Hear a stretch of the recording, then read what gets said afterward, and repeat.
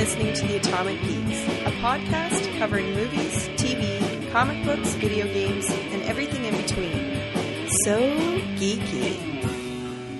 Hey. Welcome to another episode of the Atomic Geeks podcast. My name is Michael DiGiovanni. I'm your host this week. I'm sitting in Toronto, and I'm drinking an Eggenberg Urbach, a very tasty beer, which is considered one of the world's strongest beers in the entire world. I am on the phone with the usual suspects. Fellas, if you will. Oh, hello, everyone. It's Christian in Oakville in his basement, and I'm holding a cold bottle of original Lucky Lager, established in 1934 and apparently has no preservatives. Oh, hi, internet-based friends. This is Mike Downs, and I'm in Halifax, and I'm drinking a Japanese Sapporo, which is brewed by the Sapporo Brewing Company in Guelph, Canada. And, like the rest of the white trash on the phone, I have a cooler beside me, so I won't have to get up and ruin the podcast and grab a beer. I might also add that I'm wearing a wife beater and only boxer shorts. Cheers. Yay. That's progress, people. That's progress. I gotta step up my intro. Hello, Downs, DJ, Christian, and everyone out there. It's Andrew Bloom calling in from London. I'm actually recovering from my extremely alcohol-filled Easter weekend. I am drinking nothing but water with a side of aspirin. Well, Andrew, that Easter weekend was quite pimpin', wasn't it? Where you were in the Bahamas, was that correct? Yeah, go Jesus. Wow. Jesus is huge in the Bahamas. I'm glad you went all the way to there to celebrate. Hey, there's churches are crazy down there with the singing and the dancing around and everything like that. But yeah, I was down in the Bahamas, enjoyed it, lots of sun, very tired. Just a small benefit of being in the Atomic Geeks podcast. Pays off. That's right. Trendsetters.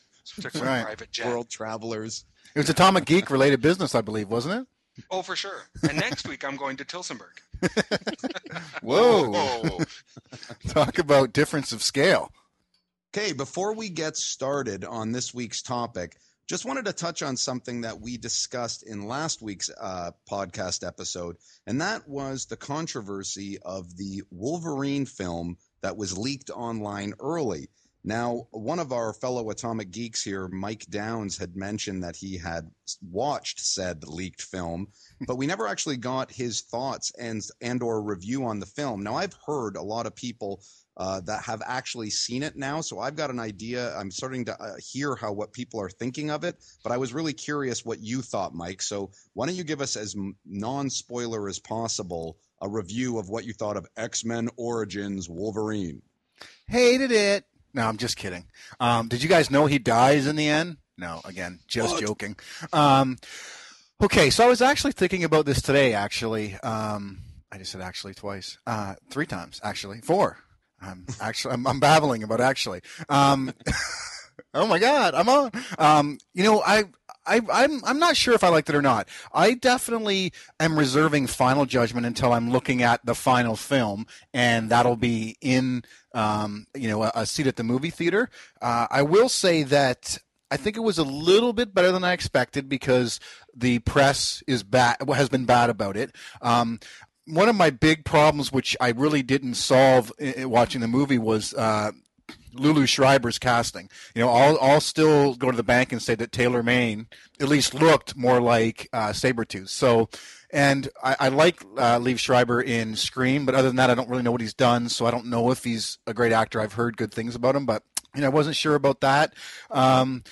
Yeah, without getting into, I don't want to talk about spoilers, so I won't talk about that. But to me, the jury's really still out on it. I'm glad I watched it because as I kind of mentioned that last week when I was arguing the pros to downloading it, it definitely made me now for sure want to see it in the theater. But I don't know if it didn't blow me away. I'll say that for sure. It's no X-Men 2 or anything like that. It didn't floor me. I think there are good things, but there's Ryan Reynolds actually for the fans out there. There was a lot of talk about Ryan Reynolds as Deadpool, and while I'm not a huge fan of Deadpool, I thought he did a pretty good job of getting that wisecracking assassin down. And I also thought the dude, whoever this guy is playing Gambit, was pretty good as well.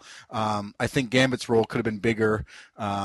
Without getting into a whole lot of, dissecting it frame by frame. I've only watched it once. I didn't want to go back. As I said last week, a lot of the kind of the really cool stuff isn't finished yet. So really what you were looking at when you were looking at this movie was the story. Hugh Jackman, while I wouldn't have necessarily cast him as Wolverine 10 years ago, I can't imagine anyone but him playing Wolverine. So, it was all right. I think I'd need to see it again to really make a final decision, but it wasn't bad. There was some cool shit in it. It's definitely, Wolverine's doing more stuff with his claws than he ever did in any Wolverine movie. So, if you're a Wolverine fan, you're probably going to like it just for that. So, does that answer your guys' question? Well, of the people that I've talked to, let's call them my sources. Most people have said they liked it better than they thought they were going to. Because I'll be honest, I know we've talked about the trailer for Wolverine. I was a little mixed on it. I thought there was a lot of elements that were kind of cheesy of it. I didn't like the look of Gambit. I'm not sure about Deadpool. But a lot of people were weren't going in expecting much, and they thought it was better than what they expected. And I have heard, Downs, what you are saying, which echoes what you said, that Deadpool is surprisingly quite good. So I'm curious, but it's one thing that you said that is interesting. Some of the people that I saw talked to that said they saw it said it was pretty much complete. Outside of a scene at the end, they said that I guess included a lot of CGI. This film was pretty much locked. Like it was about 95%. So I'm curious. I don't know why you're saying you're going to reserve your judgment. Did you feel like it was pretty incomplete? No. No, and like I was saying last week, the story is there. There will not be, unless they take stuff out maybe, there will be no changes to the story. It's really polish. I'd be surprised if people are saying it was only the end. There was pretty much in the middle. Rob, who I've mentioned before, was here today at my house, and he said he only watched the first bit of it and shut it off because the first kind of big action sequence, there was like a scene. Some of the scenes are animatics, so maybe people thought those were final scenes. They aren't, right? It's still Wolverine, but it's kind of like stop motion, if you will, in some scenes, and some is like drawn in. Like some stuff is very not done. But in terms of the story, it's there. Like I don't think I'm going to walk in the theater and go, oh my God, that happened. Like that's not going to change. But in terms of judging a movie, I never said last week, I don't think, that I was going to base my final decision off of a pre-release. This, to me, as you said, has changed my mind in that I didn't think it was going to be that good. I'm now thinking it's not bad. It's better than not bad. It's not great, but it's not bad. It's somewhere in the middle. What you're saying is it's not bad. Well, I don't know if I can call it good. I mean, I'm loath to put a stamp of good on it yet, because I think when you go to a movie like this, you want to see, as you guys said last week, you want to see the big explosions and shit, and some of that is missing. So I think the enjoyment factor of a big action movie was a little bit lacking in watching it, sitting here in my office wearing a wife beater and boxer shorts and on my 13-inch computer screen, and no surround sound. So I think some of the experience was missing. So I think that really adds to your enjoyment of the movie. But not bad, though. Not good, but not bad. Well, basically, to sum up what you just did in 10 minutes, you're not really sure. No, I am sure that it's not as bad as I thought it was going to be. That would be, as Mike said, this is at least confirmed that I'm going to pay $10 to see this movie. But before, I might have said, I'll wait and get a downloadable version, not a cam. I never watched those things where some jackass videotapes it from the audience. But there are other ways, once the movie gets released kind of in Europe and stuff like that, where you can get a pretty good copy, which is how I tend to watch some movies that I'm not sure about. And I had been thinking I was going to do that. As Christian pointed out, I don't get to see a lot of, being a dad and a husband and a president of a company, I don't get to see a lot of movies in the theater. This has now at least got onto my list that, I really should see it in the theater to make my final approval. But I'll go out and I'll say this. It was good. It's not great. It's not in the best comic book movies we've ever seen, but it's better than, say, X-Men 3, Daredevil by a long shot. So the only other thing I would say to what Mike said, I would caution people, I don't think Daredevil was great, especially if you're probably a hardcore fan of him in the comic book. You mean Deadpool? Sorry. Deadpool? What would I say? Daredevil? Yeah, sorry. Daredevil. Yeah, sorry, Deadpool. I thought there was a lot of negative press about Ryan Reynolds, and I can take him or leave him, but I thought he did a pretty good, smart-ass job, and I think that's into the core, one of the core things of Deadpool is his smart acidness, if you will, and I thought they captured that pretty well. I don't want to spoil the rest of how things end and stuff like that, but it was, I'll say it was good. I mean, I'm going to go see it again, so I guess it's that good. Cool. Well, before we get into our topic, I'll say one last thing. What you said, though, when you summed up that you're watching it on a 13-inch screen without surround sound pretty much validates why I will not download films in advance of them coming out to the theater. To each their own, but that is pretty much the reason why I would not have downloaded the Wolverine movie. But that said... oh, nice. You just set that up and then don't let me respond? Hey, man, this is the powers of being the host. Fuck. Okay, so in 2 weeks I'll come back and we'll have this conversation again. Before we get into the topic, though, Christian, Andrew, you guys still very interested in seeing Wolverine, though, I'm assuming? I doubt I'll see it in the theater. But I mean, I will rent it when it comes out. But I don't think I'll see it in the theater. No, I'm for sure seeing that in the theater. For me, I just need the excuse to go to the movies, and that's one of them. I'll be there for sure. Yeah, I mean, it being a Wolverine solo film is pretty much guaranteed. I mean, it could be absolute horse shit, but I'm still I'll still subject myself to sitting in a theater and watching it. Okay, well, let's move on to the topic for this week. And what we're discussing this week is a little trip down memory lane. We're going to be talking about action figures. And just to clarify, we're talking early 80s for all of the four men on this podcast because we are children of the 80s. So we want to talk about our favorite toy lines, not just toys in particular. We're talking the favorite toy lines. I'm doing air quotes right now. And kind of our memories of them and how the lasting impression that they made on our lives. So just to start, to get us going on this, why don't we start with, can you remember the first toy that you actually started collecting? So that, but I mean, is not like just, oh, I got a stuffed animal or I got, Play-Doh. I'm saying, like, what is the first toy line that you remember getting multiple figurines or accessories for? Andrew, do you remember which one was of yours? Probably the first one. There were a couple, and I mean, this is also going to be going back at least 5 years. No, going back a while. I remember Fisher-Price Adventure People.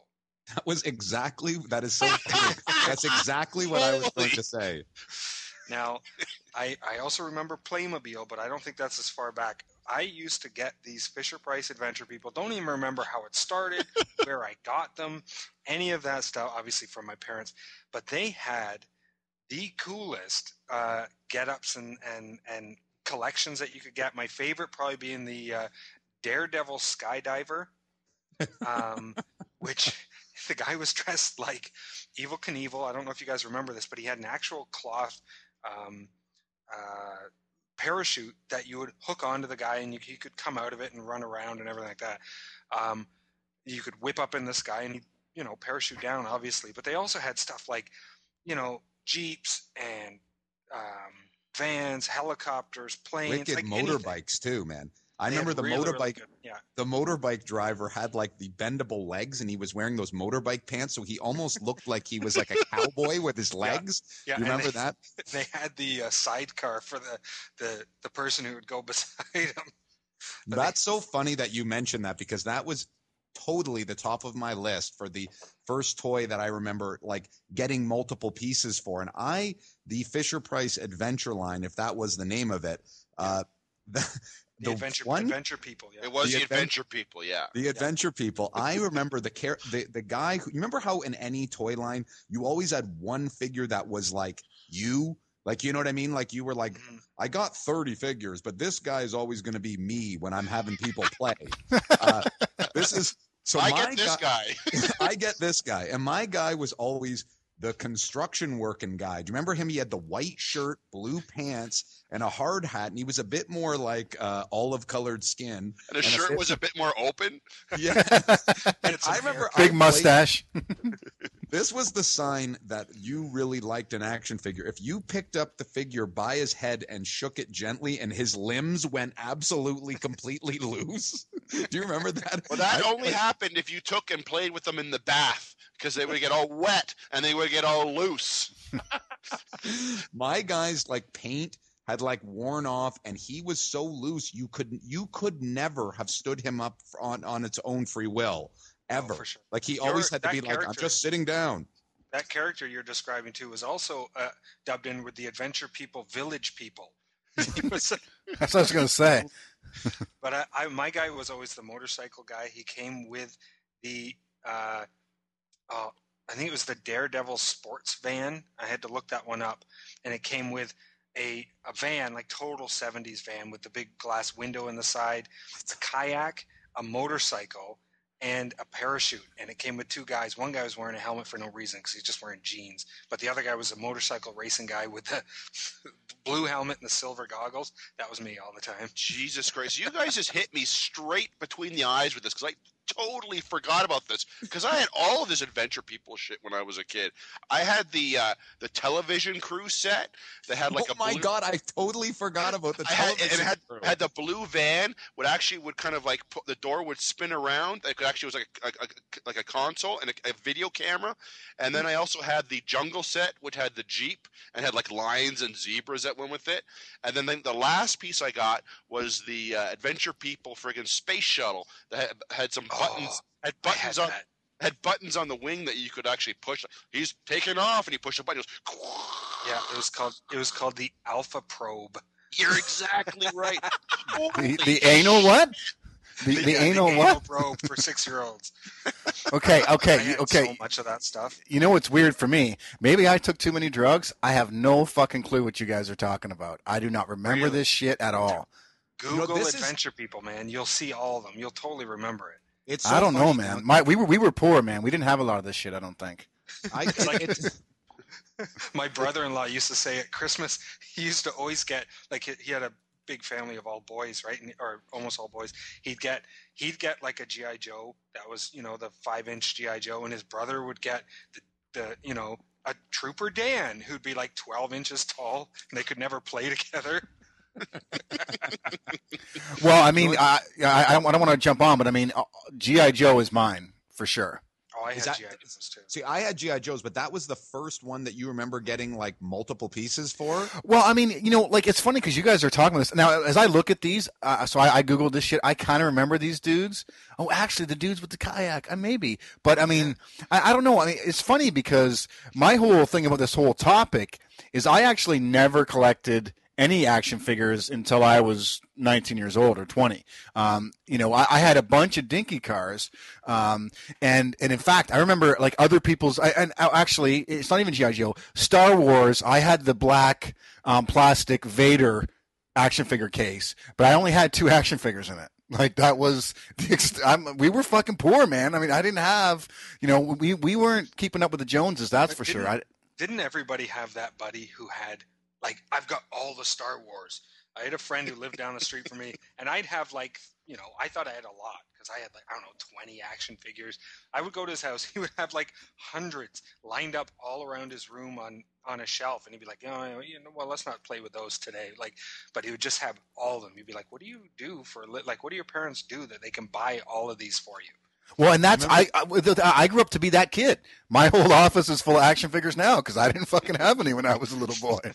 Just people get concerned, we invite young boys over to your basement to look at your toys. Seriously, come see my action figures. Bloom, you're totally right, though. There was always one guy on your block, any kid's block, that was like the prime collector of toys that you'd walk in and he'd go, here, come on in my bedroom. And then it would be like that Pulp Fiction, like golden glow when you open up the door. You'd be like, what? They actually have an IG-88 figure? Yeah, I was going to say, they have Chewbacca's little brother from the Star Wars Christmas special figure? And you know what the funny thing is as a kid you looked up to that kid, and the reality is his parents were never there, and he was a sad, sad little boy who got all the love from the action figures. Oh, he was always a prick, but he had great toys for crying out loud. Yeah. And now that kid is like homeless. Bubble Downs. I'm sorry. I'm just saying. He was I have like a rosy memory of this person on my street, man. And where is that dude now? He's homeless, or he's, he's like working at a Burger King somewhere, flipping burgers, and he still has all those action figures in his office. So actually, that's a little too close to home. You're saying if we had a lot of action figures as a child, if you had a robust collection of action figures, means you were doomed to failure in your life? No, we're talking about a very specific individual. For me, it wasn't action figures. There was a dude who had the best comic book collection I've ever seen. Like, you walked into his house, Tim something or other, and I was like, how can you have all these comic books? And the reality is his fucking life was a shambles. His mother and father, I don't know, beat each other and killed each other and went to jail, and he grew up homeless and penniless and whatever. And I was like, so you know what? Maybe I didn't need all those fucking comic books then, and maybe I'll buy them now. I'm just saying there was that one person who had everything, who, it was all material possessions. And as a kid, you looked up to them because it was like they had the best life in the whole world. And then you realize that, you know what? Loving parents and a roof over your head and 3 square meals a day was really all you needed. Listen to you, it doesn't change. If you went to somebody's house now and they had the big fancy car and all the PlayStation and the big television and the hot wife and this and that, we're still doing that going, wow, this guy's got everything. It doesn't change. It's just the toys are different. And that's the problem with the human condition, because you're not happy enough with what you have at home. Today's After School Special is brought to you by the Atomic Geeks and Mike Downs. I was going to say, can we put mute on Mike Downs' on microphone right now? This is getting far too deep. We were talking about adventure people 5 minutes ago. I'm sorry. We're talking about the human condition now. I was about to go online and buy these, and now I start to worry that maybe I've got some problems because I want toys. I'm a deep motherfucker, but that doesn't mean I don't look on eBay at buying that USS Flag, that big aircraft carrier from G.I. Joe, every other day. So I'm just as bad as everybody else. Well, if you're buying an aircraft carrier every other day, for crying out, then you definitely have a problem. I'm not buying it. I'm looking at it and dreaming like Wayne in Wayne's World looks at that white guitar. And maybe if our TV show or podcast gets picked up, then I'll be able to afford a 6-foot-long toy aircraft carrier. Yes. No, okay, I've got to just say one thing. I have to go on one of Downs' tangents that he just put out there. I gotta glom on it for just 1 second. Downs, you're totally right. There was one guy in my neighborhood who had the most impressive comic book collection I'd ever seen. And I remember his name. His name was Todd Charters. So Todd Charters, if you're listening and you're 47 years old right now, big ups. But Todd, hopefully your life wasn't as sad as I mentioned, dude. I hope that hope you got them bed and board, buddy. Todd Charters, he lived literally in the neighborhood of where I grew up, and my parents were friends with his parents. Todd was, if I remember, he was probably 15 years older than me. So I was like 8, and he was in his like early 20s, mid 20s, and so he was never around, but I used to go with my parents when they'd say, we're going over to the Charters house. And I'd be like, can I come? And then they'd be having coffee or whatever the hell they were doing. They'd be like, Michael's here. Can he go down and look at Todd's comics? So I'd go into this kid's bedroom, and he had comic boxes everywhere. And sometimes he'd come home when I would be there, and he'd be like, kick me out. But this guy, was envied this guy. And then I remember now, as I got a little bit older, I'm like, Todd Charters was a complete nerd.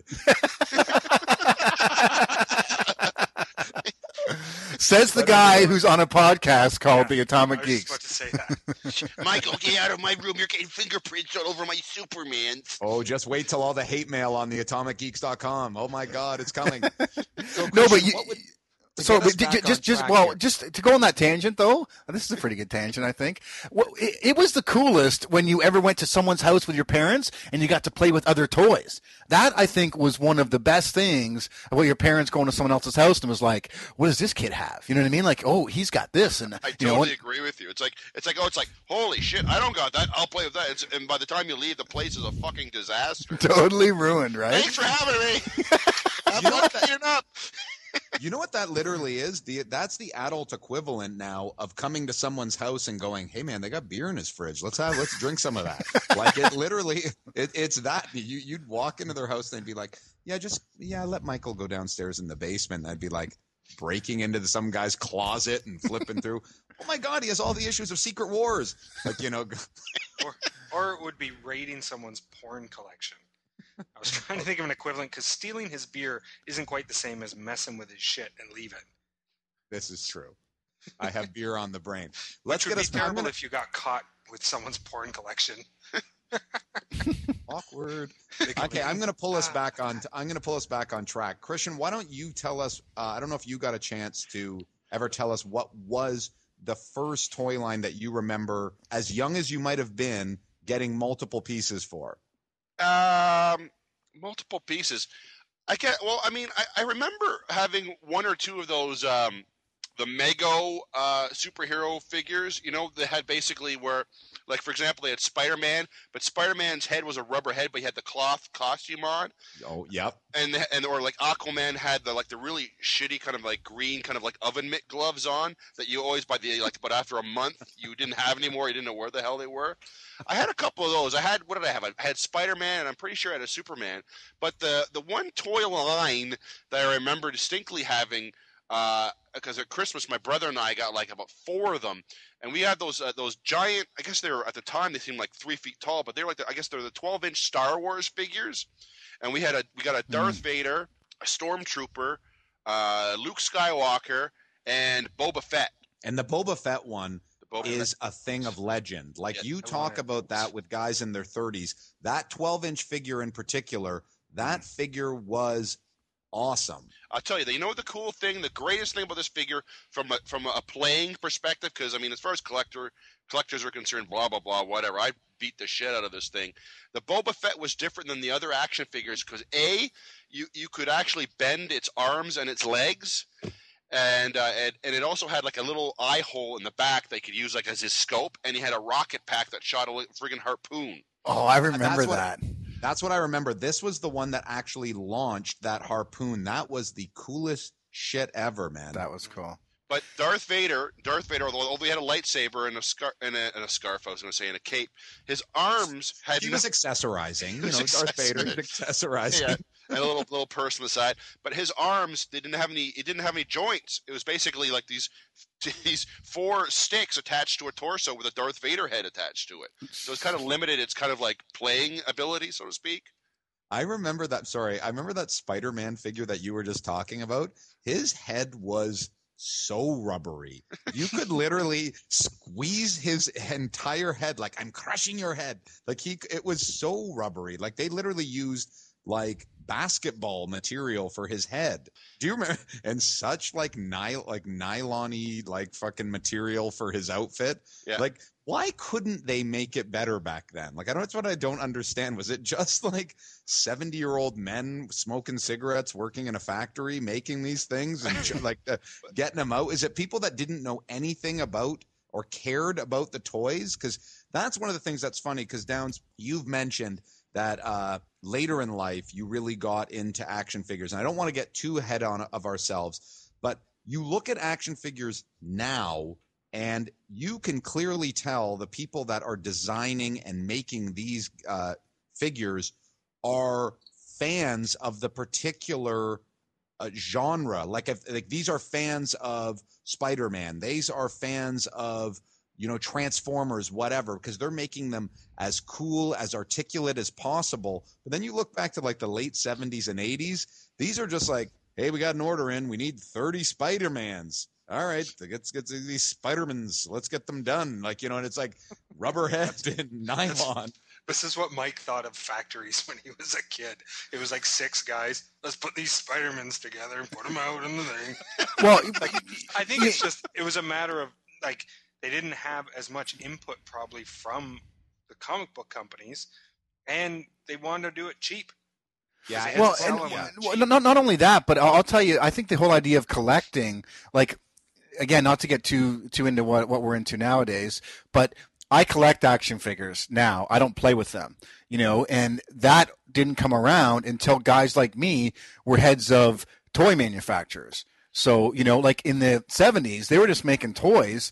They were just licensing shit to put in 5-year-olds and to 10-year-olds' hands. They didn't give a flying fuck if it actually seemed anything like what it was like. It was just I'm looking at mega superheroes, make a Robin figure who's got the queerest, green puke yellow cape in the land. They don't give a fuck about that. They're not thinking that kids are going to go, oh, this isn't really Robin. You know what I mean? And because at the time, those types of toys were only just starting, whereas 30 years later, the kids who grew up on those things and now, as I said, are the heads of toy companies because they said, you know what? That shit we had was cool in a kitschy kind of way back in the 80s. Now I'm going to make a toy company that makes the most authentic action figure known to man. And then that's taken them from, my kid's toy bin out there to the 10 shelves I have on my walls and they don't get played with. You know what I mean? Like, so it's kind of a bit of a disservice to the action figure because the action figure today isn't played with as much as it's put up on a shelf and collects dust. And I cry when I go home. When I go to my room, I think these guys talk to each other and they go, "Remember, toys used to be played with, and we just sit here and we don't get to play anymore, and we just got dust all over us." It's really sad. I think you stumbled on something there, though, is that toys brought obviously I was making fun of the Spider-Man figure that Christian brought up, but that was really because those toys back in the 70s, 80s, whatever, were solely geared to kids and to be played with and to be like in basements and smacked on the ground and in backyards and in bathtubs. Yeah. Nowadays, action figures are more collectibles and almost models. You know what I mean? Like it's being made for an adult audience versus really children. You know what I mean? Like toys were simply for toys. Like, they had to be durable and kid protective. Like that was pretty much it. That's why my parents used to say they loved Fisher Price. Like they didn't even know what it was or cared about anything. They would just be like, love that Fisher Price. You could drop it down a set of stairs and it's still ready to go. That's all they cared. Because I used to smash everything. Anything I got my hands on, I would break. Because we played the shit out of it. Yeah. We played the shit out of those toys. Like that's totally. It's funny because you brought up Playmobil earlier. Like I don't know if Christian or Downs remember these either, but Playmobil, those were fucking awesome, man. Yeah. Because Andrew, you had a pretty good collection of those as well. This is when we're like very young, before we're getting into our favorites, which we're gonna get to. But the Playmobil toys, those were pretty durable. You could almost, barring throwing it against a brick wall or having your parents' car drive over them, they were going to last. Yeah, for sure. Is that the one that, remember there was that, the car set that it was like the parking garage that was like a couple levels and it had that elevator and went click, click, click, click, click, click, click, click, and you'd roll it up to the top and then you'd tip out the ramp and the car would go around? Was that Playmobil? No, I think that was just like dinky cars or whatever. Those are Hot Wheels. No. It was like, it wasn't dinky cars. I'm the fucking dinky car master, man. This was like plastic cars. You know what I mean? The people sat in them. Playmobil was like they had little like police sets and freaking construction worker sets. And they were like little guys with kind of like rectangular torsos, round heads with little dot eyes and like skinny legs and flat feet. And Beatles haircuts. Yeah, everybody had Beatles haircuts. And they had tons of little pieces that you could friggin' lose in their change in each set. Playmobil things were what they, to Christian's point, they really prided themselves on certain genres where they would go policemen, firemen, pirates, knights. But man, I'll tell you this, they were one of the earliest toys lines that pretty much created so much detail into. Do you remember like the knights one? They had horses, castles, princesses, like it horses for jousting and everything like that. Like they did, and they had those hands that were basically just like clamps. Yeah, remember? And you clamp onto everything. They were like very cheap plastic, and the only way like they could bend was could they bend? The only thing, the arms would move, and the lower body would move at the hip. Like the legs were stuck together; they couldn't move individually, so it could sit down or stand up. But you could exchange the hair, like they were almost like Lego almost, that you could exchange the costumes, but they weren't movable at all. But they had those clamps and everything they built. They had walkie-talkies, you could click into them. They had, megaphones, whatever. I remember those things. I used to sit, and they used to have magazines with the Playmobil stuff that you could get. And you used to just sit there and be like, and stare at them, and be like, I want that one, and I want that one. These were like they're made in Germany, and it's no wonder that they're German toys, because they had every little thing. They came with very detailed instructions on how to put them together. But I just love those things. Do you remember the Germans make good action figures?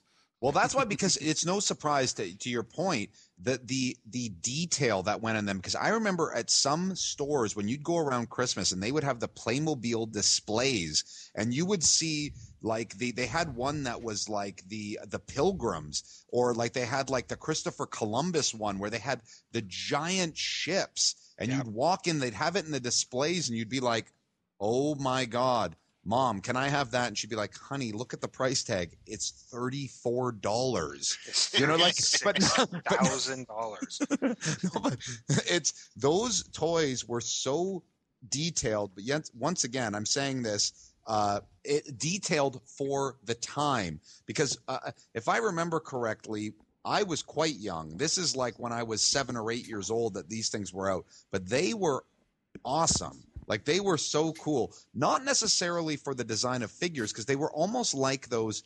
Who made Little People? That was Fisher Price. That's Fisher Price. I mean, that's the stuff I'm buying for my son right now. It's all about the Little People. Right now in my living room, he has the Little People garage. He has the Little People farm, and we have Little People like in our closet, like waiting for next Christmas to give him. Like he's stocked up with Little People. But it was very much like that. Like it didn't have to do with the actual figures. It had to do with you being able to set up environments, or that they had, like I'm looking right now, they actually still have Playmobil, and they still have like all these different setups. Like you're saying, they have Romans. Like you can get Playmobil Romans, and then down from that, warriors, and they come with like shields, helmets, swords, spears, something that shoots cannonballs. Like it's just and that's, I don't know if it's a German thing, or why the action figures were very utilitarian, or if it was just like I'm just saying, like it's you don't need fancy, you get toy, go. Our toys must be durable yet educational and fun.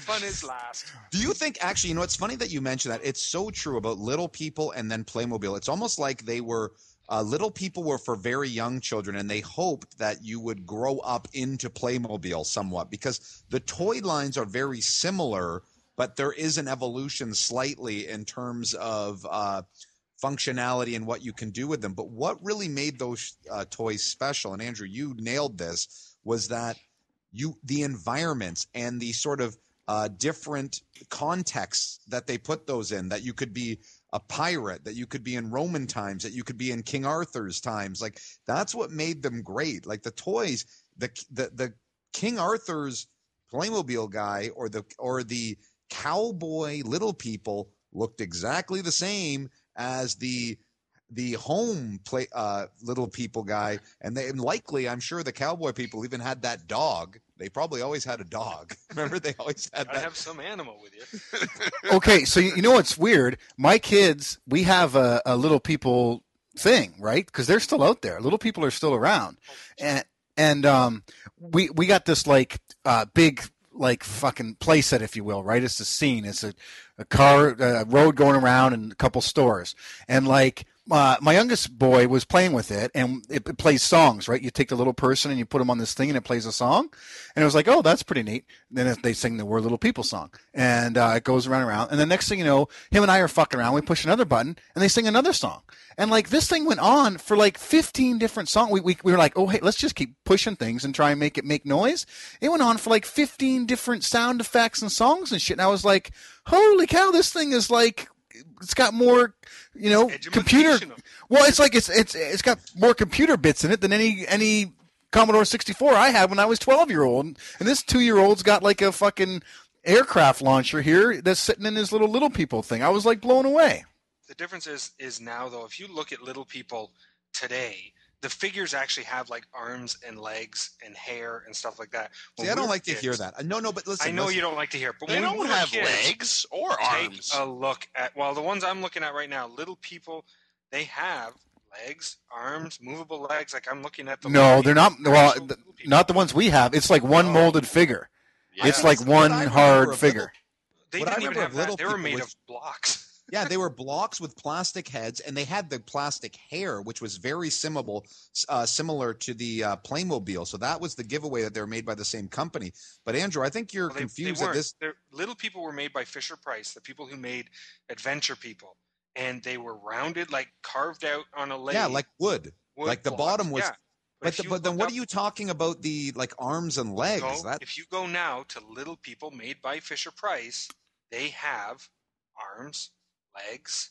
They're not necessarily movable, but they're plastic toys that have all sorts of things. Go right now. Go to FisherPrice.com and check them out. Yeah, but they don't. Okay, but they may have like the definition of arms, but they can't move or anything like that. No, it's one solid when figure. we were kids, they didn't even have arms or legs. They had a tube that was their body.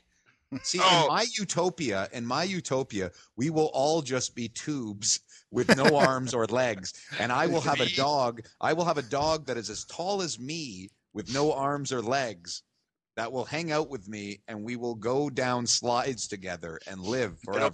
It'll be a little black dog, black and white dog with black ears that eventually we can just get bitten and chewed off. Nice. That's so funny because our dog, Little People dog, had his ears chewed on. It's a natural thing. Did it smell of like fruit or something that wanted kids to chew on it, or kids just chew on everything, especially you. Okay, guys. So I think we've really gotten into this good now, where we've talked about our first toy line. Now let's get into what you would say would be your favorite from your childhood. So Downs, this predates the toy lines that we have up on in our offices now. We're going to get to that, but what I'm talking about now is what was your favorite toy line or favorite toy lines of your childhood? So Christian, why don't you tell us? Why don't you start? Probably the most action figures I've had of any toy line would probably be He-Man. I had tons and the Masters of the Universe. The Masters of the Universe. He-Man, the Masters of the Universe were awesome toys because they were almost the first toys that were big. Do you remember that? Like where they were like big and they had awesome swords and like there was detail. It's like I almost want to say they were the Gen 1 of the McFarlane toys in a certain respect. They had sure their arms moved and their legs barely moved, did they? Their legs were almost kind of attached by elastics, if I remember correctly. But they were awesome toys. I mean, I remember I'm pretty sure every one of the guys on the podcast here will agree that the first time you saw them, this was sort of like a really different type of toy because we were used to the G.I. Joe, Star Wars figures, Adventure People, all of that were the smaller, I dare say maybe like 3-4 inch tall little figures, slender. Then all of a sudden you got these He-Man figures hit the market and you're getting like a 4.5-5 inch toy, but the width of it, the size of it, in terms of the detail, these fucking toys were awesome. Well, in retrospect, if you look at them, you kind of realize, that I guess in Eternia, they must have had the world's largest Gold's Gym for crying out loud. All of the characters, if you analyze it, they're basically all the same friggin' like bodybuilder model. You know what I mean? Like even Man at Arms was like huge. Man at Arms. I mean, the only forget about Man at Arms. Skeletor is a fucking skeleton and he's ripped. Yeah, but come on, he's evil. That makes sense. He's got fucking dark powers or something. You know what I mean? He's fucking Skeletor. But I mean, the only male character that actually kind of broke the mold of all the other figures is probably Ram Man. Yeah, he was rather Ram Man. Didn't hit the gym with the rest of them. Hey man, we're heading to the Good Life Eternia. You want to join us? Nah, man, I'm all right. I'm cool. I'm just gonna go to the Eternia donut shop for a couple of Skeletor crullers. No, I hear with Orca. She-Ra's, was it She-Ra? No, what was the chick's name? Tila. Tila. Yeah. I heard Tila's down the mall. I'm gonna go check her out. Yeah, the girls were slender. They didn't have a lot of muscle mass, but you're totally right, eh? The guys so ripped. Like, because He-Man and Skeletor had to have bumped into each other at the gym or wherever the fuck they were working out. They're like doing, they're like fucking doing their lats and shit. And he's like, dude, you wait till you see what I got on the weekend, man. I got Battle Cat coming. We're going to fucking storm Castle Grayskull. Yeah, man, whatever. He-Man toweling off. I'm going to blast my lats, and then we'll go take over freaking Skeletor's evil plans for crying out loud. You know what's so funny? I remember getting, I so wanted Castle Grayskull. And I will digress for a second. Once again, the actual like places like Skull Mountain, or was it Snake Mountain? Snake Mountain and Castle Grayskull. Those were fucking awesome. Like that amazing. I dare I say it, for the early 80s, revolutionary in terms of the actual play sets that you could do. And I remember I demanded, begged, pleaded with my parents to get me Castle Grayskull, and they got it for me. And you put the stickers all over it and blah, blah, blah, blah. I get it. I have it in my bedroom. Couldn't sleep. My mom and dad had to turn it around and like put it under the bed. During the day, I could play with it, but then you go to bed and I just have those dark, articulate eyes staring at me. Fucking at night, I couldn't sleep. This is Castle Grayskull? Yeah, man. Couldn't you console yourself in the fact that the sorceress lived there and she was good? No, because Skeletor's there too. Come on. No, Skeletor lived in Snake Mountain. Yeah. Right. Sorry. Castle Grayskull was actually a good place, but that was right. scary. Right. But that was only not even the fact that it was plastic. But and a castle. I will say, it looked scary though. It looked scary. Pretty scary to a little kid. It looked pretty scary, man. True. Hey, listen, actually, I did a little research in advance of He-Man because I was hoping one of you would bring it up. Would you like me to take you through a few of the He-Man figures and see if you guys remember any of these? Because some of these are quite good. No. Sure. Okay. No, thank you. First of all, I want to make one little note. Probably the funniest character of ever was Man-at-Arms. People love that character. The toy didn't have the mustache, though the cartoon did.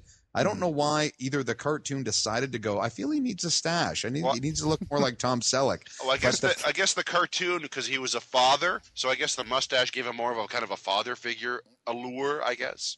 True. That's a very insightful He was Teela's father, right? Isn't that true? Yes. Yeah. Yes, it is. Yes, it was. Yep. Okay, so here's a couple. I'm gonna read out a couple of these, and I want to see who on the podcast remembers these. Does anyone remember Faker? No. Faker. This is probably the best marketing of cheap toys ever. Faker was the evil robot He-Man, which was just basically the He-Man figure painted a different color. Do you remember this? Yes, I remember now. He was a blue-colored He-Man figure, but we were made to believe this was Faker, Skeletor's evil He-Man robot. Do you remember that? Yeah, I do remember now. Okay, do you guys remember the battle armor He-Man? I don't remember, but I've actually pulled up a listing of figures I'm looking at as you name these. Battle armor He-Man, and they had a battle armor Skeletor. They had like silver chest plates on, and they one of them started with just like an insignia, and then if you hit the toy, it spun once and showed like battle damage, and then it spun twice and had two little nicks in his armor. Quite awesome. I was totally primed to really to know every single one you were going to mention. So far, I have not one at all. Anyway, go on. Okay, so now let me get into the porno He-Man figure named Fisto. Fisto, and if I might note, he's also one of the only He-Man figures who has a mustache and a beard. So he's full in porno, and he's actually some of his outfit is pink. So that is quite funny. These are the funniest thing too about He-Man figures is the names. They completely ran out of ideas for names. Does anyone remember Spike-Or? I can guess what his special talent is. He's the untouchable master of evil, if you must know. The untouchable. Because of the spikes, right? Thank you, Christian, for explaining that. That's for our listening audiences, just in case they weren't sure. And here's another one. This is a good one. Stinkor. I remember that one. I remember that one. He's the evil master of odors, and he looks like a skunk, but he's ripped like a fucking He-Man figure. Then there's Snout Spout, the heroic water blasting firefighter who looks like pretty much a jacked up Ganesh with with like a robotic trunk. So this is an elephant guy, but his face is robotic, and he's the heroic water blasting firefighter. Here's another one. I think everyone here, you should know this if you like He-Man. Does anyone remember Hordak? Yep. Yeah. Hordak. Now Hordak, was he on She-Ra? I don't know. Is that the Don't one that was remember like watching a bat? a lot of. Well, Hordak was the leader of the evil horde, and he was actually now like there was a third contingent, so it was like almost he was an enemy to both Skeletor and He-Man. He was the Skeletor on She-Ra. Yes, that's right. But they crossed him over into He-Man's program, and then like he was against Skeletor and both He-Man, so it added some new dimensions to the show. Well, wasn't that when they spun off She-Ra though? Like, wasn't that how they got She-Ra into her own show? If I remember, I think you're right. Like, because I think didn't Hordak come in and it was like not like Skeletor and He-Man teamed up, but it was like there was this other enemy, right? I'm pretty sure now that you're mentioning that's what happened with Hordak. I think that sounds familiar. Hordak's a pretty cool looking figure too. If you get a chance to Google that, take a look. And my last one that I'll mention for today is Stone Dar. He's the heroic rock people leader. Now this is a small new line. As the Masters of the Universe figures progressed and time went on, as they introduced Hordak and things like that, Transformers and GoBots must have come out into the market, so they decided to have He-Man figures that would transform as well. So Stone Dar was one of a new line called the Comet Warriors who came to Eternia and helped out He-Man. And Stone Dar could transform into a stone. Wow. You know how that's a good power. If only we could play with a rock. You know how kids are always thinking that. A rock with hero characteristics. No, He-Man was quite awesome. So, let me just go off on a little bit of a tangent about He-Man. First of all, the one thing I got to say about He-Man is, first of all, cartoon action figures, worst secret identity ever conceived in the history of time. You know what you think? You think Prince Adam was obvious? Prince Adam is He-Man. Who would have thunk it? You know what I mean? No, the only difference was that basically He-Man was tanned and Prince Adam was not, essentially. No, basically, no, you're wrong there. Prince Adam wore a white full-length T-shirt and a pink vest over it. So he was tanned. He just was covered up. Oh, my mistake. Well, then, of course, it was the perfect foil. Well, you couldn't tell because everyone who lived there was so jacked anyways. They just were like, meh. He just goes to the gym. They're all roided up. That's right. But I love it. And their cereal every morning. Take your steroids, He-Man, or Prince Adam. Okay. You know what? Actually, I don't know if you ever, if you saw this. There was some They put out a He-Man cartoon movie in the early '80s, and they've put it out on DVD now. And there's actually some cut scenes that they've put back in it. And they reveal in the cut scenes that Beastman was the dealer of all the roids back on Eternia. We know it's funny, though, because once again, we have a Dolph Lundgren movie here. Masters of the Universe with Dolph Lundgren. Not a bad movie in my book. You know what? No, not a bad movie. And you know what? Actually, John Byrne I read in an interview, considers that probably one of the greatest possible movies in relation to comic books ever. That is essentially what he thought was one of the greatest comic book movies ever. And You know, I mean, you want to look at Skeletor. They nailed Skeletor in that movie. Yeah, they didn't get a lot of other shit right, but they got Skeletor right. You know, if I may go on what Christian was saying, Burns' analogy there was it was a great movie rendition of Jack Kirby's New Gods. That's what he felt that made that movie so good. But you know, that's if we want to say guilty pleasure. I've heard that they're going to be making a new Masters of the Universe movie that's in the works. But that was that the 80s, the Dolph Lundgren film? Was that?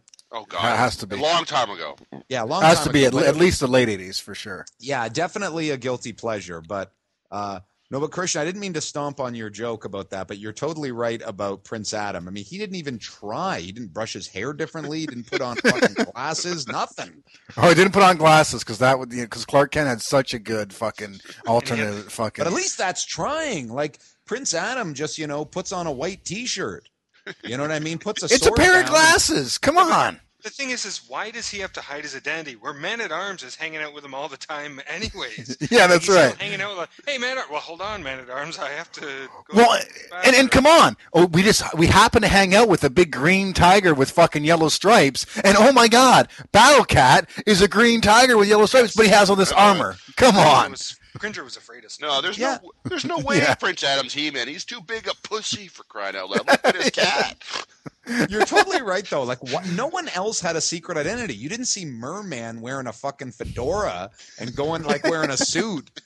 Hello, my name's Gary. Well, wait a minute. Skeletor needs me. Like, Prince Adam was the only guy that felt the need to fucking like hide He-Man. And where did Prince Adam go to change where no one could hear him? Because every time he changed it to He-Man, he was yelling the shit out of the place. I am the power. You know, his parents going, "What's that noise again? Is it Prince Adam yelling in his bedroom again?"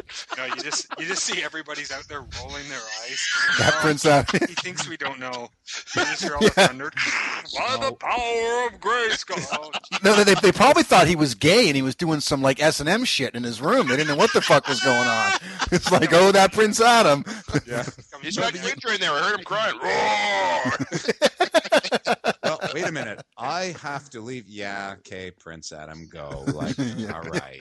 We know, buddy. Everybody pretend like it wasn't him. Oh, where did Prince Adam go, He-Man? I just saw him. Let's go fight Skeletor.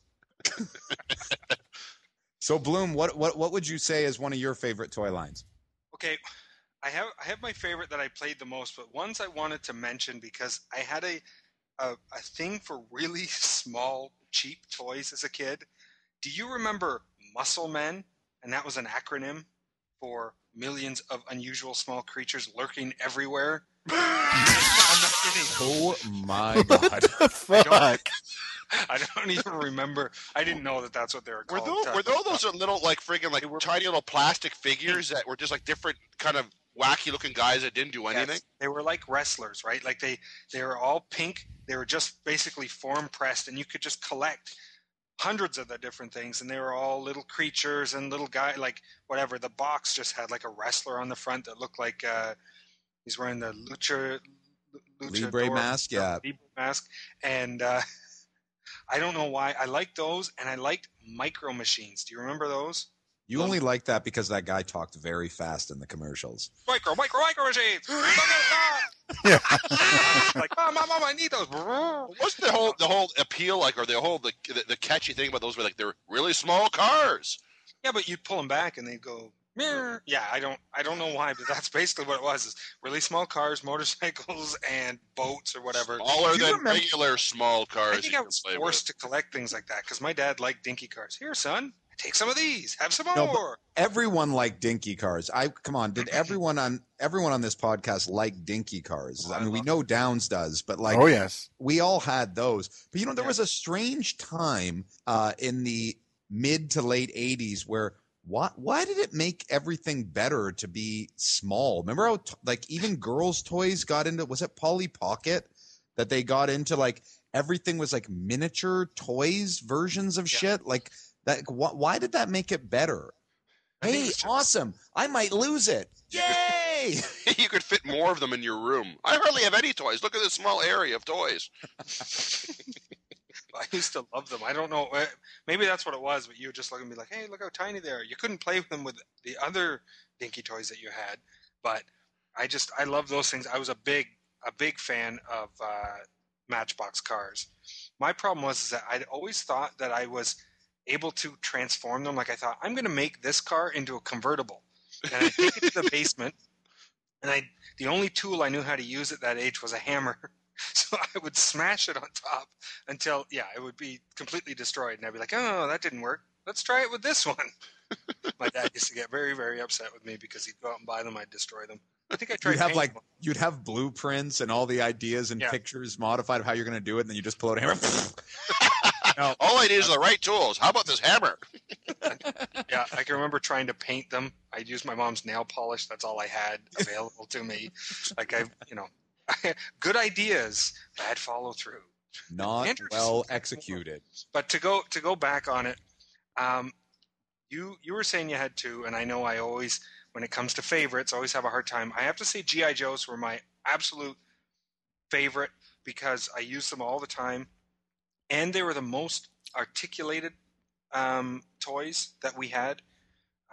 They could, bend above the elbows. They had guns. They could, twist at the knees and the hips, and everything made them, so you could pose them, move them around. They were more realistic, and they also came with really, really cool ships and guns and stuff. That was a selling point for those fucking figures, was the accessories, dude. I mean, oh, for sure. Based on the fact, first of all, they had about 8 million different figures. On top of that, they had freaking battleships and freaking tanks and everything. And you could buy additional gun sets. Like it would just be a pack of guns. And my parents would be like, yeah, he's going to buy more guns. Okay, this kid's completely insane. Because I would just buy these little packs, and then they'd have, pouch. I think they even came with, you could get backpacks to hold more guns for them. I don't know. I absolutely loved playing with them because they were also the same size as the Fisher-Price things. They would just kick more ass. And I'd play with those. And then as time went on, because I had those, and then later in the 80s were the Superpowers collection. Do you remember those? The Superpowers figures arguably are still one of my favorite lines of superhero toys ever. Well, they are fucking awesome. I actually Googled these and YouTubed the commercials for them recently. Those toys are wicked. I mean, the detail on them, it's a good-looking Superman figure. It's a really good-looking Hal Jordan Green Lantern. And then how they each had their, push the legs together, and Superman did his double punch, and Green Lantern's finger went forward, or, it was... he flipped the bird to everybody, actually. Oh, yeah, I mean... Weren't they all the figures that we actually squeezed their legs together? They did their crazy shit? Yeah. Yeah, and then Red Tornado, you would squeeze his arms together, and his legs would go and spin. It was kind of neat because they had different ones, but they had Brainiac and Lex Luthor, and they had for some reason Superman had a ship. Yes, that's which never made any sense to me. No, you know what? Today I don't feel like flying. Superman, what? Get off my back! I'm tired. He didn't feel. The thing, the ship was really fucking cool because it had that battering ram thing at the front. Do you remember that?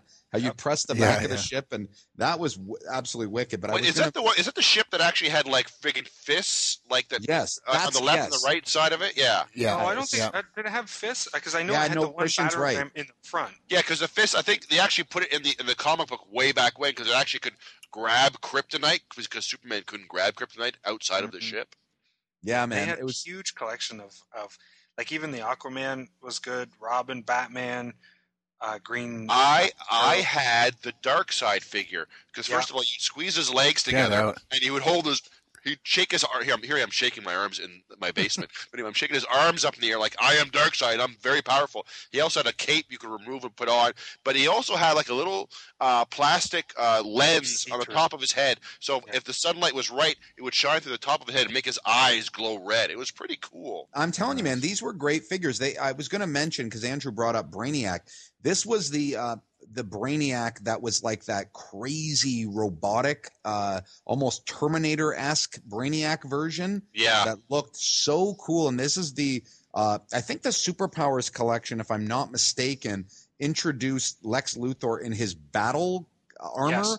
and they actually have worked that into continuity. They each are both of those have I'm not sure if those actually started in comics and bled into the figures, or if it was vice versa. But they both of that Luthor battle armor has actually worked itself into comic books, and it's pretty cool. Those figures really stand the test of time. If you get a look at them, they have figure stats for the Lex Luthor that came in. It says Lex Luthor comes with battle armor that has a removable shoulder plate. By squeezing his legs together, Lex does a crazy hand jive that scares away heroes for miles around. Too sexy. No, those were great figures, man. Like, I don't remember once, like Golden Pharaoh. They had that one. Like, I'm looking at it here. They actually had a Golden Pharaoh one. Was there a Cyborg figure as part of this? Yes.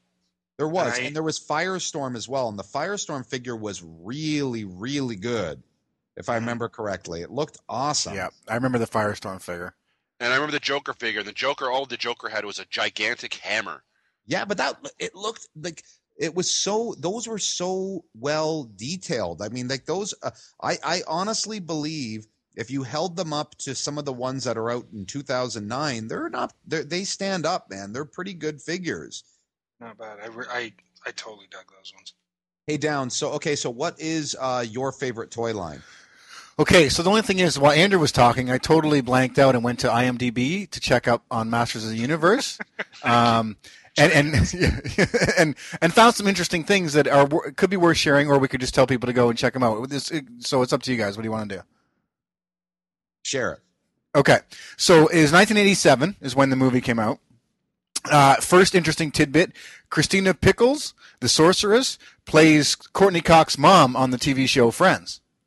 Interesting.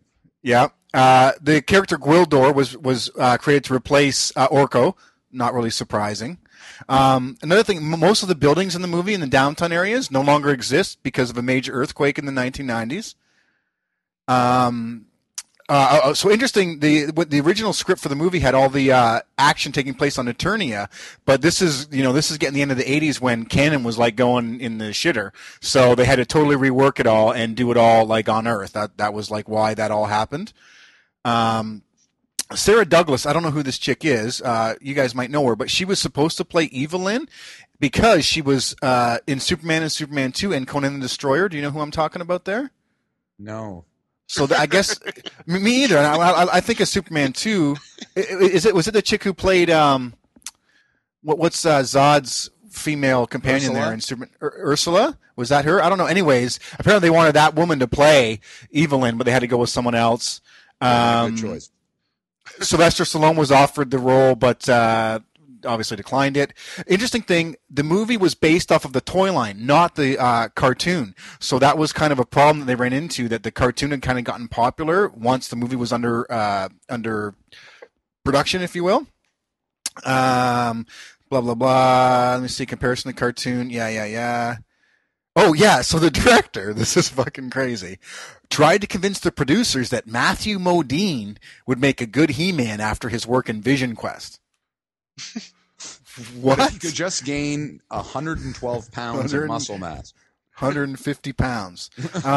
And I guess that's basically it. So some interesting tidbits there for Masters of the Universe. Yeah. And the reason why I was kind of distracting with that was because, in fact, as one of, I think, the 5 favorites that Andrew mentioned, my favorite would definitely be G.I. Joe. And it's funny because it's not even so much for the figures. I mean, I love the Snake Eyes. I love Cobra Commander. But as you guys have talked about, for me, it was the vehicles. I remember being on bicycles with my buddies and having the, I can't remember what they're called, the Jeeps that the G.I. Joes were in, on strings, driving around town with G.I. Joe Jeeps behind us. You know what I mean? Like, that was, the HISS tanks, and as I've already mentioned, the USS Flag to this day is something that I'd love to have somewhere. Not like I could fit it because it's fucking 6 feet long. That was just, I think they took that cartoon and said, you know what? We're going to make a fucking boatload of money on action figures, and we're going to option everything under the sun, and they did it, and it worked. So G.I. Joe was the shit for me for figures. I mean, we were always, who had the better, this, and it was like the new thing came out. It was like, oh my God, is Brian going to get that? You know what I thought was, I must admit that I think G.I. Joe did well in one other toy line that I liked, which was my co-favorite, which I'll mention in just a second. They did something that almost predates viral marketing, which was the, send in your proofs of purchases to get certain figures. Do you remember that? Yeah, They would go like, if you wanted to get the Sergeant Slaughter or Refrigerator Perry figure, you had to like, hey kids, this one's limited edition. Like, send in your proofs of purchase. Do you remember? Did you not have buddies that were doing that? If you collected 5 proofs of purchases and mailed it to the whatever it was, and they would send you these limited edition figures, that created such a buzz on the playground, man. With G.I. Joe, it was just unbelievable. And to your point, that cartoon continually fed into the action figure line. So it's like that just kept replenishing itself. You would, like, with each season, you would be going, oh my God, there's going to be fucking 400 new toys. We can't wait. Just give them. Like, it was the toy line that never stopped giving. You know what I mean? Like, it was it went from the early 80s almost to the 90s and up until Serpentor and all that shit. Like, it was just a very, very dense toy line. And you're right, probably had arguably the best vehicles of any toy line. The G.I. Joe. At that time, they killed in vehicles. The other thing too, though, that you just reminded me of, their commercials were killer. Like, it wasn't just some dude playing with fucking Zartan and his little fucking jet ski or whatever it was. Like, they had a swamp set up, and it was like, I'm going to ride my jet ski across the water. I'm going to jump out and what did he do? Change his face, or he had his chest Christian knows this, I'm sure. But I just remember when you were a kid, you could not argue with those TV commercials. It was like, I need to get that toy because I'm going to have that much fun. And that's what they do now. And I think they really ushered that whole, we set this up in the coolest atmosphere ever and these toys will sell. And they did that. I mean, I remember those.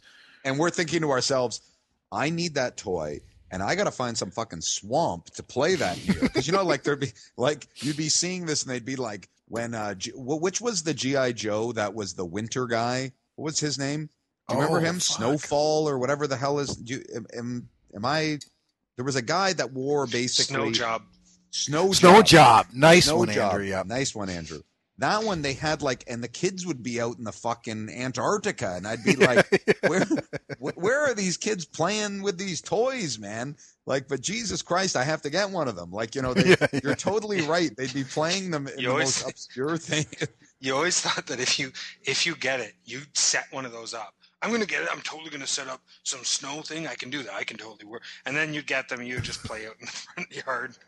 That's what it was. It was like whatever it was. They had the best scenes for the figures, and you'd be like, I'm totally going to have like sand and a huge castle, and Cobra Commander's going to have his own fucking castle, and it's going to be awesome. And then, as you say, it'd be like you'd be sitting there with your 3 friends and like your half-ass collection on pavement somewhere, going like, "Oh, look out! Roblox going to take out fucking like it was." You guys want to make a castle? No, let's just play with the grass. Okay. Yeah, that's totally true.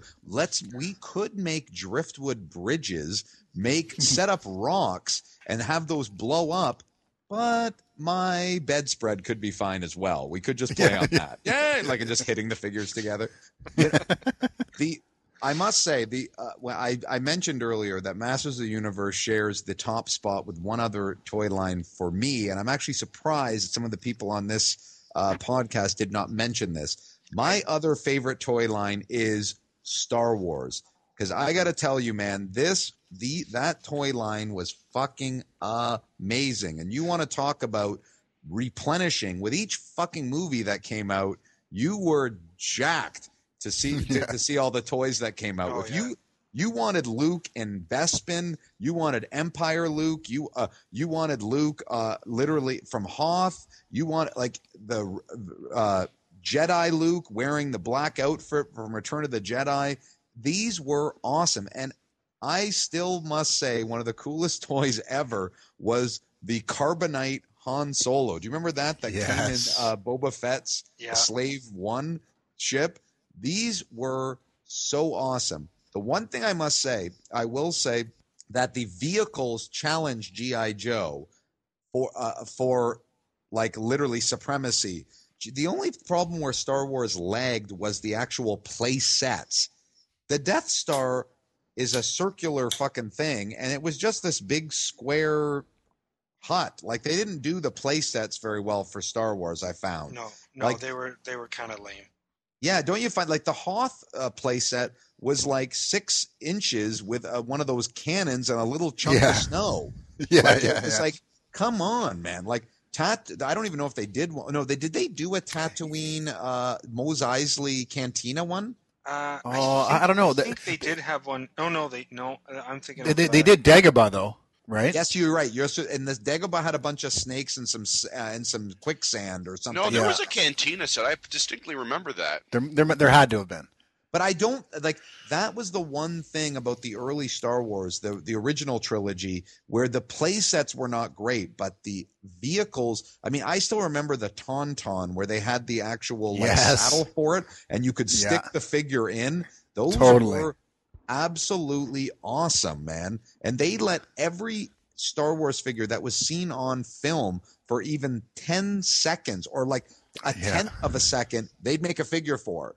Like, you know what I mean? They would go, this was the Gamorrean guard from Jabba's palace, and he's got a figure. Like, you know, they were just absolutely awesome toys. And you had 3 movies, like basically 9 years worth of replenishment for that toy line. It was just absolutely awesome. I mean, the Cantina Adventure set was basically like a backdrop made of cardboard. Yeah, man. Like I'm looking at it right now. It was super. It looked like it was just a backdrop, and that was it. It looked like you're in Mos Eisley or whatever, and just that was it. You put it had stormtroopers drawn on it. But yet you think about it. The Darth Vader's TIE fighter, you could press buttons and the wings would pop off. I actually the Falcon. The Millennium Falcon is at my parents' place. That is an awesome toy, man. It is huge. It's still big, and I'm a 35-year-old man. Like, it's a big toy. Just awesome. But you're right. Well, and the AT-ATs, right? I mean, I was going to say the Falcon and the AT-ATs were like, as a kid, not only are they cool in a movie, but the fact that you could get that as a toy was fucking amazing. You know what I mean? Like, that was the unbelievable. It was just like, I can have them, like, and it was, you're right, the Millennium Falcon was like 60 inches probably. Like, it was massive. Yeah, man. Like, I have a friend, it's funny, that I work with who went on eBay and recently purchased a very good quality AT-AT walker, and he paid quite a bit of money for it, but he has it in his office now. And those things, when you actually go and look at it again, and it has the snow troopers, I guess they call them. Like and they also have the driver with the gray hat and stuff. The AT-AT walkers are still a pretty impressive toy. I mean, you're totally right.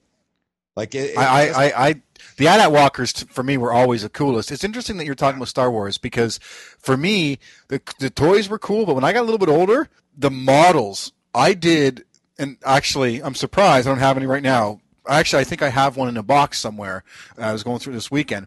I've done Star Wars models up until a couple of years ago, where I've still done a Millennium Falcon model. I've done an AT-AT walker. I don't know. To me, that AT-AT walker is one of the coolest vehicles ever invented. The fact that it's this huge armored vehicle on 4 legs that just fucking I mean, that was just, and to put that as a toy or a fucking model, man, that is the shit a 10-year-old kid is going to cream his jeans about, man. Like, he's 10.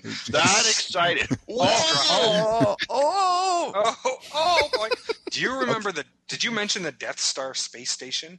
Yes. It had the 3 levels and the elevator that went to the different levels, and then on the very bottom level it had the trash compactor. That was the big thing. That was the only thing that was very cool about that. You know what? I don't think I ever knew anyone that had that toy. Oh, I do. Oh, I did. That was that one. That same. How that big was that toy? It was pretty big. Like 7 feet tall, 3.5 feet wide, and it smelled like adventure. It's no USS Flag, I'll tell you that. No, that's true. Well, guys, I think we've had a good time talking about action figures. This has been a lot of fun. But I think we'll wrap it up at this point. Why don't we go into our atomic picks. So I'm going to start with Andrew Bloom. I pick toys. No. This week, kind of not, I don't know if it fits so much in the realm of geek, but it just started last week, and I have to say that one of my favorite shows is back on television, and we talked about it. It's the Ultimate Fighter reality show on Spike. Nothing gets me more excited watching TV than that show. I don't know what it is, but I get really into the fights. I punch people randomly the next day at work. Hi, Andrew. Hey, hi, puncher. If you don't get if you haven't watched it and you kind of like the UFC, you watch this show, you are going to enjoy the UFC a lot more after having seen it. That's my pick. Downs. Okay, I think I mentioned, was it last week, that I bought an iPod Touch. And, I just wanted to really give a shout out to the iPod Touch. The apps and the games are really just blowing me away. Unlike someone mentioned last week, the games are not just, 3D Brick Breaker. I have this game, which is I'm really, really impressed with. It's called, what is it called? Something about landing airplanes or something. I don't impressive. know I don't know what the fuck the actual name of the fucking, it's called Flight Control. No, it's called Flight Control. Did I already talk about this? Yeah, well, no. Okay.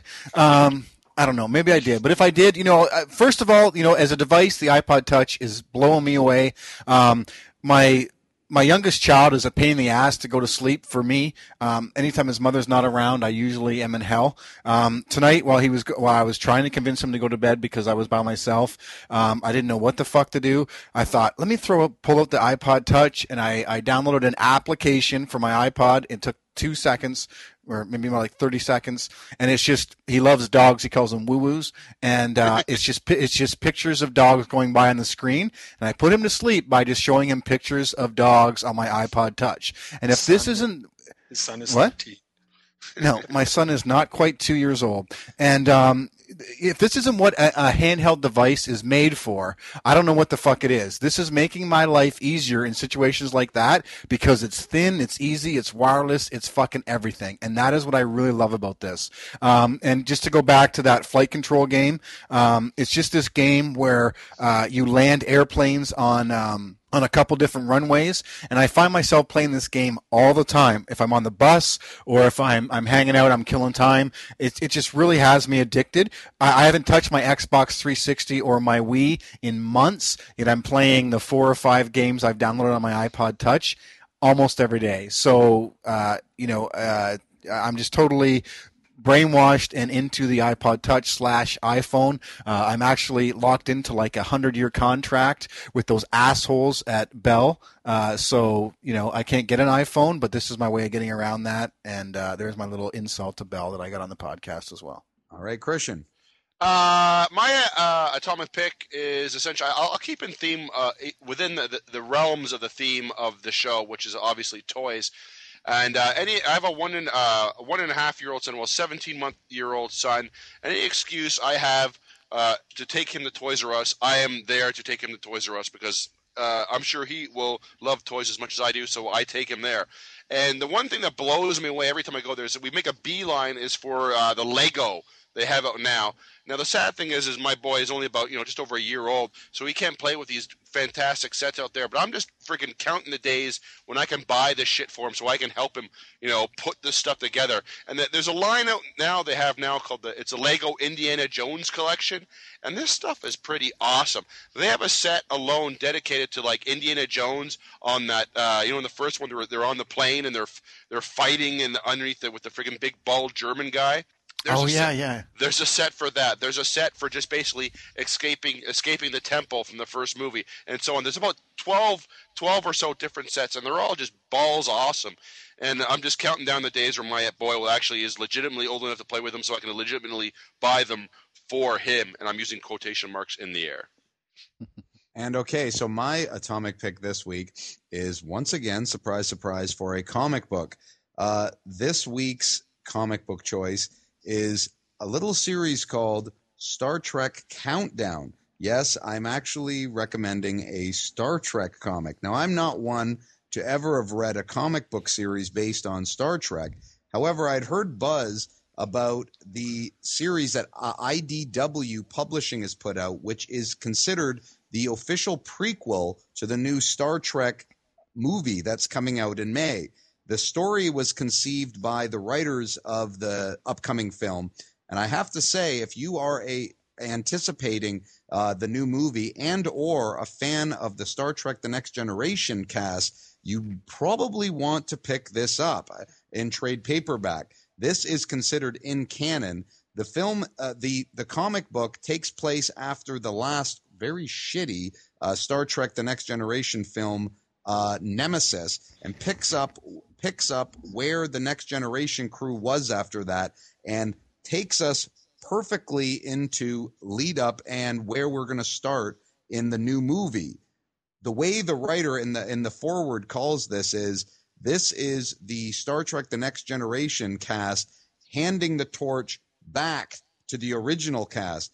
I gotta say, if you're a fan of TNG, and there are a lot of Easter eggs in this and a lot of moments that you're really going to appreciate, the older Leonard Nimoy-esque Spock appears in this, and it's also basically the entire series is built around the origin of Nero, who is going to be the villain for the new upcoming J.J. Abrams Star Trek film. I have to say, I've never read a Star Trek comic, but for a prequel, which seems to be all the rage now in comics, where you're taking film and TV properties and doing in-canon material, Star Trek Countdown is pretty goddamn good, and it definitely got me a little bit more excited for the J.J. Abrams Star Trek film that is coming out. So pick it up. All right. So, guys, what about for all of those who don't read like Entertainment Weekly every week? What does in canon mean?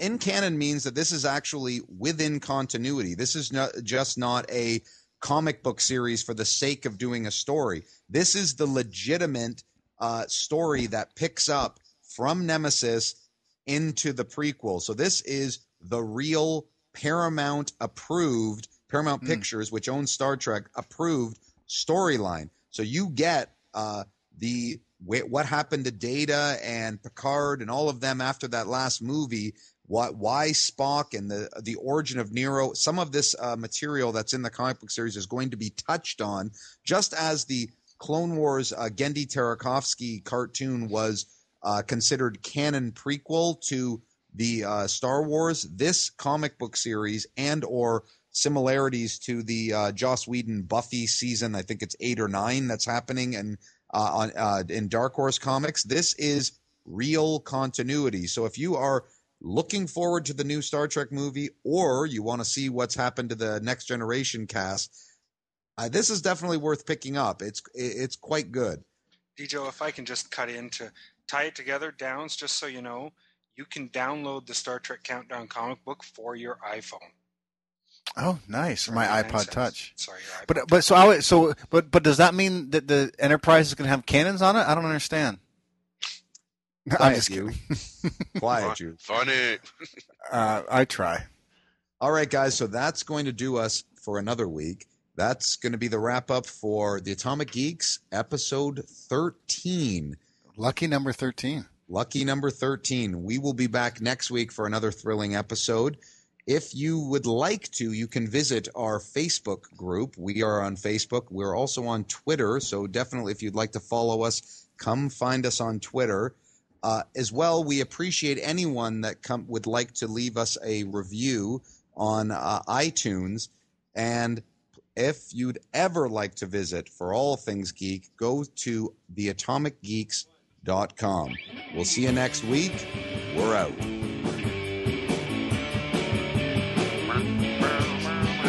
That was good, fellas. You've just listened to another episode of The Atomic Geeks.